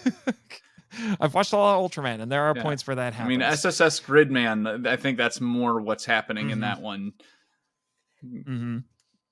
Yeah, but that was made by Tsuburaya. Yeah. It's based on a tokusatsu show from the 90s that was also made by Tsuburaya. Heavy Ultraman influences. But then again, you look at a lot of what Toei has done, and you can tell that they made Rider and Super Sentai, and even the stuff they made that wasn't those is still very similar. And like we said, Ishinomori created so much. He contributed so much to both manga and anime and tokusatsu, because he made Cyborg 009, Kamen Rider, Super Sentai with Go Ranger, Kikaider. He did so much. Toei owes a lot to Ishinomori, which might explain why they actually let Ishinomori direct an episode of the Kamen Rider show. He did episode 85, and it's actually one of the most visually interesting episodes of the whole show. I know Kamen Rider is often credited as like the originator of the Monster of the Week formula, at least like the version of it with having a bigger monster and a bunch of henchmen and, blow it up at the end of the episode. I'm wondering how much of that could more be attributed to 60s Batman, because I feel like the Adam West Batman series did much the same, at least with having a bunch of mooks and then like one villain of the week. I mean, they never blew them up by the end of the episode and wasn't the same like transformation sequence, but I do feel like this is kind of the culmination of throwing together a lot of the things that like have been cool about Japanese superhero media and American superhero media into one. And then like that carried on into the later seasons of Super Sentai once it started incorporating what they pulled from like Japanese Spider-Man and other shows. So like, I think the real tragedy of American comic readers not really being that exposed to Toku heroes is like we give all this credit to Superman and Batman and the classic Marvel heroes when we totally miss like how influential Kamen Rider and Ultraman were on the medium. I agree with you there. And the Adam West Batman show was popular in Japan when it got imported, which might explain some of what we got in the 70s with the Toku hero shows, because there are points, particularly once you get past the first 13 episodes of Kamen Rider, where it often feels like the Adam West Batman. And I mean, even what I've seen of those first 13 episodes, like the visual style feels very reminiscent. Like the villains almost seem like they're dancing as much as they're fighting, and just how like goofy and experimental it is. Like that all feels very Batman. The thing about the show, and I suppose this could also be attributed to the manga as well, is that it was made by filmmakers who had a lot of grit and determination and pluck, because they did not have the money that an Ultraman show had. And so they did absolutely everything that they could with what little they had. And they had to earn the budget that they got later, because as the show went on and it got more popular, they did get more money. They got a little bit more elaborate and daring with their stunts and their special effects. I mean, like when you get to some of the later episodes, like once you get to like episode 90 and the Shocker Riders show up, and then there's the big 2-part finale, like they are going balls to the wall with it. Still doesn't quite have the production value of an Ultra series, but still they're going crazy as they can. I like that they did get that budget, or they earned it. Like I've heard about how much Kamen Rider toys, like the bikes, the masks, the belts, like how much they were selling and how that led to like other shows at the time. But like that's something that was sadly missing in America. Like what would Power Rangers be today if they'd put a fraction of the billions they were making on toys into the shows and or the actors? Like, yeah. And so I don't know. I think that's one of my favorite thing about like doing my podcast and being on here and like learning more about tokusatsu is just finding out how much more this was defined by people that were actually masters of the craft, like the special effects artist behind Godzilla, or I mean like the actual writer and artist of Kamen Rider. Like it seems like people are getting the credit that's due a lot more, and it's people that are actually talented and not just like some capitalist, some like sketchy billionaire that's like getting all the profit and credit for all this. Right. So, like I said, sum it all up. It's a great read. I highly recommend it. It's a great companion to the show, but it can also be a standalone. You know, if you just want to read the manga and not have to watch the show, you can go ahead and do that. Although it is interesting seeing how the show adapted some things in this, because the show does things the manga doesn't do, but the manga gets to go places. Would you want to leave off on any kind of like smattering of episodes you'd suggest someone watch after or while reading this? Yeah, I would definitely watch those first 13 because it's tonally the most similar. And then I would say you get to around like episode 90 or so when the Shocker writers show up, because they factor into this. First, I'd probably say the first few episodes where Hayato shows up. The team up episodes would be good as well. And I would also, it doesn't factor in quite as much, but if you want, I will say this, the show has a better ending than this manga. So if you want to see the better ending, watch 97 and 98 of the show, because it actually has an ending. Gotcha. Yeah, thank you for having me on though to talk about the book. I've been plucking away at this for over a year now, just reading it among everything else for the podcast. And yeah, I feel like this is the most appropriate place for me to info dump on this tome of comic. Oh, yeah, for sure. Do you want to try doing some Henshin Men awards for this kind of on the fly? Sure. Yeah, I think I can come up with something. Sure. We'll have to adapt one of them really quick. But yes, now time for the patented Henshin Men awards, which we totally didn't steal from Monsters vs. Men. I swear we didn't, but we actually did. Anyway, so first up, we have the Henshin Kick for the best stunt or fight scene, which is still applicable to a comic book. Now, I do have one in mind. It's one that I was saving for the awards because I did want to talk about it. It's a great example of the decompressed storytelling in this, because I'm like, there is absolutely no way they could have tried to pull this off. They would have tried this now. But they wouldn't have tried it back in the 70s. But it's in chapter 2 when the man bat has grabbed Hongo and is flying him around, and then he just drops him.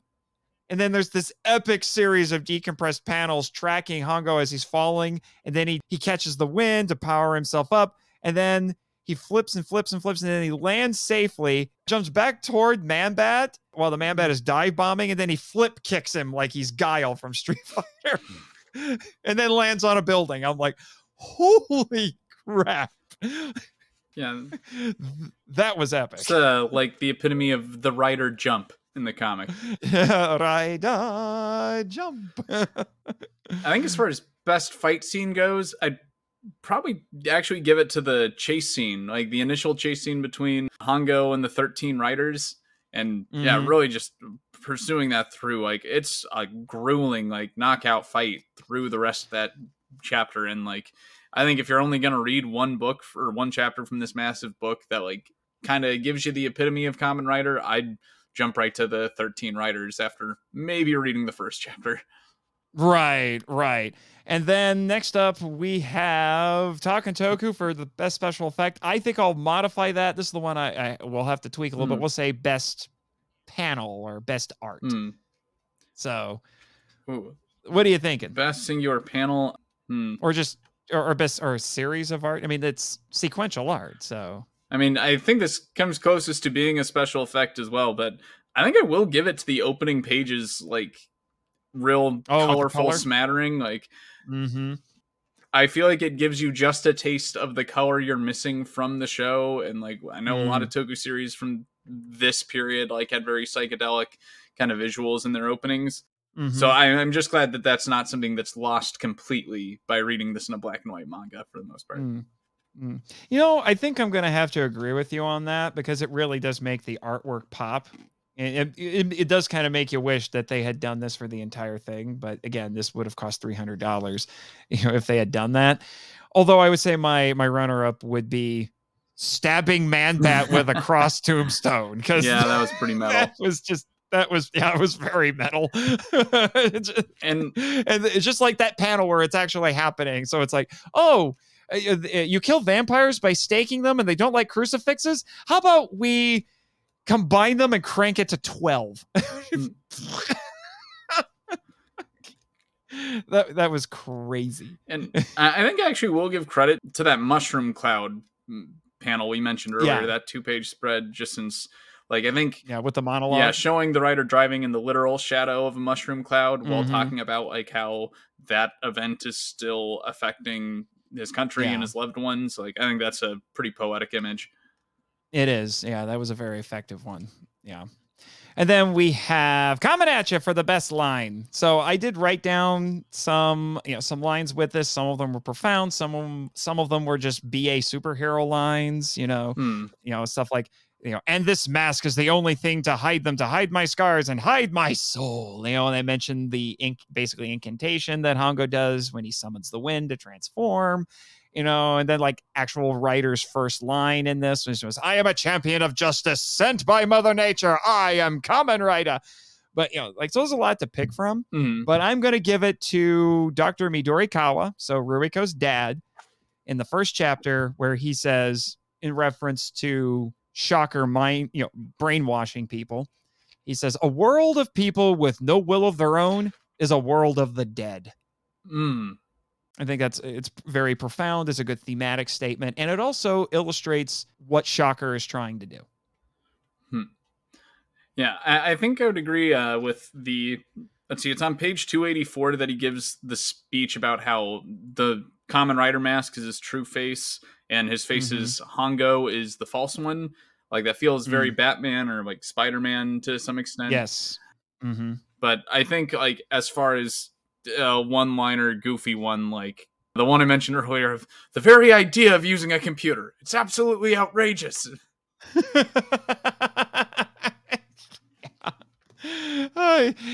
This does have some Silver Age melodrama in it, in case you haven't figured that out. And I know that does kind of capture the feeling of the time. Like, my mom talks about growing up in a pre-personal computer age and like hearing about the idea of a home computer or personal computer. Like, what would you do with a computer? Why would you want that in your house? Like, and here the computers are taking up like a literal mountain of space. So but now we can get the same computing power in a Game Boy. Like that, the big Shocker computer at the end is probably about an iPhone worth of processing power. And it used to take up an entire room. And people thought back then they thought, oh, the computers are going to get bigger. But then the smart people are like, no, technology is going to get smaller. It'll get smaller and more powerful. All right. And then finally, we have my favorite award, WTH, what the Henshin, for the craziest moment. There's a lot to pick from because it's a wild comic. I would say probably second place would be the punching out of the whale stomach. That's my second place. My first one, because it was the most shocking thing, no pun intended, that for me when I actually read the comic. And then I'm like, oh yeah, I think I saw someone post about this on Twitter, and I completely forgot about it. And that is Hongo becomes a brain in a jar. Because that's the biggest divergence from the show. I think the first one that I had written down upon my reread of the book is, it's on 182, and it's that like 2-page spread of the bike hopping the fence just out of nowhere. Yep. Like, that just really took me by surprise. Like, this all like black background 2-page spread of just the goofiest like bike hopping over cow jumping over the moon. Like, okay. And in the very intense action scene, like 5 pages later, he's ripping off Man-Bat's wings. Yank. Yeah, they would do stuff like that sometimes on the show. Ultraman was dismembering monsters quite a bit in the show era. There's one infamous scene that someone actually made a GIF of this from Ultraman Ace, where he does this energy attack that goes at the monster and then cuts it in half vertically, and then the two pieces just fall open and all the rainbow colored guts just fall right out of, like, this is Mortal Kombat stuff right here. What the heck? An Ultra Mega scene right there. Yeah. Or there's a scene in Ultra 7, which is from 1967, keep in mind, where Ultra 7, one of his weapons is his crest he can use as a blade. It's a curved blade, and he actually takes it and cuts a monster's carotid artery, and then it gushes green blood all over him. Oh, okay, it's green blood. That makes it okay. That's why, yeah, you can get away with it because it's green blood. So he was like, and it like just gushes at him and covers his whole face. Like, wow. What the heck? Yeah. So Ultra Mega is definitely going back to Tokusatsu roots, because they used to get crazy. Now most of the time the monsters just fall over and explode. I just watched the newest episode of Ultraman Blazar before we did this, and they're continuing that tradition. The monsters fall over and then there's a huge explosion in front of it, so they don't have to blow up the suit. Okay. But anyway, anything else before we wrap up, Nathan? Nope, that's all I've got. So thank you again, Tommy, for joining me on this. I will definitely be catching up with Ultra Mega. Hopefully, with Giant Size Violence, Ultra Mega is the comic. Yeah. Sometimes I get them conflated, because I didn't know about the comic until you introduced me to it. So I closely associate them. So I'd love to be on the show again. Just let me know if you got a good subject, and I'd love to have you back on here or on another show. Actually, you're going to be on the Film Vault pretty soon. We got an episode coming up for that. The Pulgasari. Because you grew up watching Golgaman, the American remake. Yeah, so well, I'm excited to visit that. Yeah, so we'll be doing some more collaborations pretty soon here. But in the meantime, heroes of the internet, thank you for listening to Henshin Men, a Tokusatsu appreciation podcast. You can find links to all of our social media in the description of this episode. You can listen to more of Travis on the Kaiju Weekly podcast, and I'm also a frequent guest on that show now in its new rebooted form. And you can listen to more of me on the Monster Island Film Vault and our sister podcast in the Kaiju Rama Podcast Network, The Power Trip, a journey through the Power Rangers franchise. And where can the listeners find you, Tommy? You can find me currently on most podcasting platforms as Giant Sized Violence. I'll give a special plug to a few of my recent episodes. If you're queer and love Toku, check out my recent episode, It's Morphin Time. It's my very Ranger-inspired coming-out story. But you can find us on Twitter as @UltraMegaCast or on our Facebook page as just Giant Size Violence. All righty.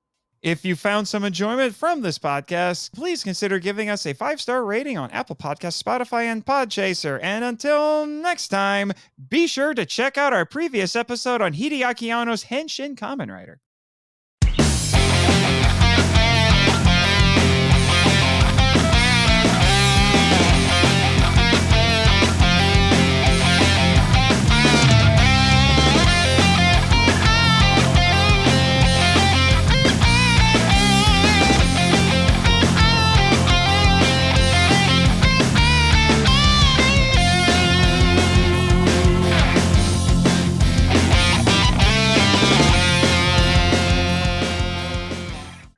This podcast is part of the Kaiju Ramen Podcasting Network and is copyright 2023 Kaiju Ramen Media, LLC.